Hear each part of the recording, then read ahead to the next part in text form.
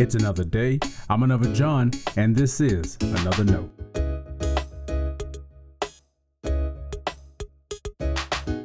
Today's edition of Another Note is titled, Do I Smell? Our scripture reference today is 2 Corinthians chapter 2, verses 12 through 17. As always, may the Lord add His blessing to the reading and hearing of His holy word.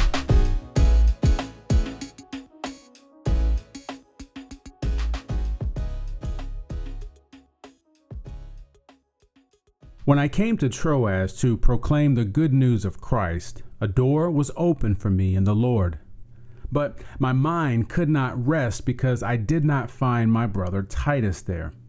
So I said farewell to them and went on to Macedonia. But thanks be to God, who in Christ always leads us in triumphal procession, and through us spreads in every place the fragrance that comes from knowing Him. For we are the aroma of Christ to God among those who are being saved and among those who are perishing. To the one a fragrance from death to death, to the other a fragrance from life to life. Who is sufficient for these things? For we are not peddlers of God's word like so many, but in Christ we speak as persons of sincerity, as persons sent from God and standing in His presence. This is the word of our Lord. Thanks be to God.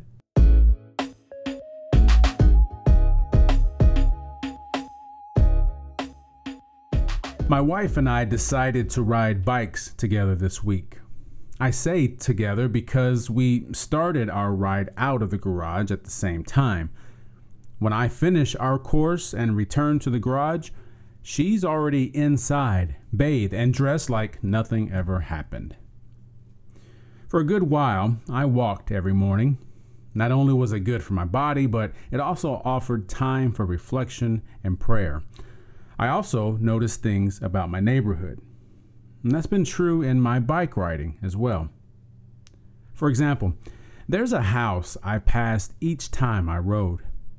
I've yet to actually look at the house, so I can't tell you anything about what the lawn looks like, what kind of cars are in the driveway, or any other physical detail about the place.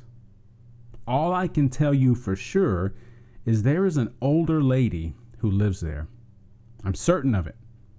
Now, I haven't seen anyone in or around the house, and you might think I'm being a little presumptuous. How do I know she's there? Easy. I can smell it. There's a perfumed scent that hits me when I pass that house.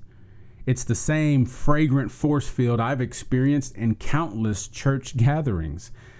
No one else is wearing that perfume. If I find out a young, single man lives there alone, I'd be willing to give up anything for Lent. As it turns out, Christians smell too. Paul said, "We are the aroma of Christ." Most likely, he had in his mind a Roman victory parade when he talked about the triumphal procession that Christ leads us in. The parades use incense to acknowledge the presence of victorious nobility. I've attended parades and been a part of them. They all have smells. Whether it's the fumes from large vehicles or horses, you know what's passing before you. You can also sniff out the crowd's activities by the smells that come from the horde of people gathered to celebrate. The smell makes it obvious what is happening. So, when Paul said that you and I are the aroma of Christ, he was reminding us of our witness.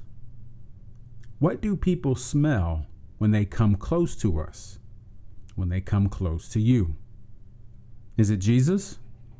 Do you reek of the Savior?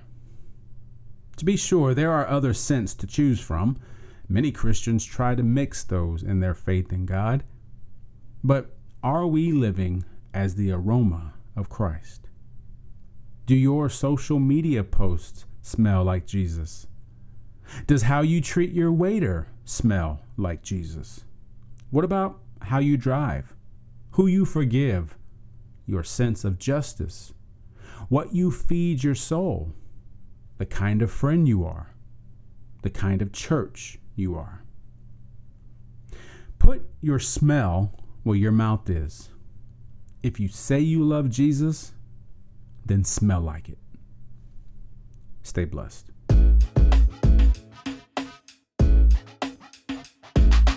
Thanks for always supporting Another Note. This is our daily devotional. I'll keep writing and recording as long as you keep listening and we keep growing. If you ever find Another Note on iTunes or anywhere else podcasts are available, make sure to leave a review so others can join us. The easiest way to connect with me is online at anotherjohn.com. God be with you.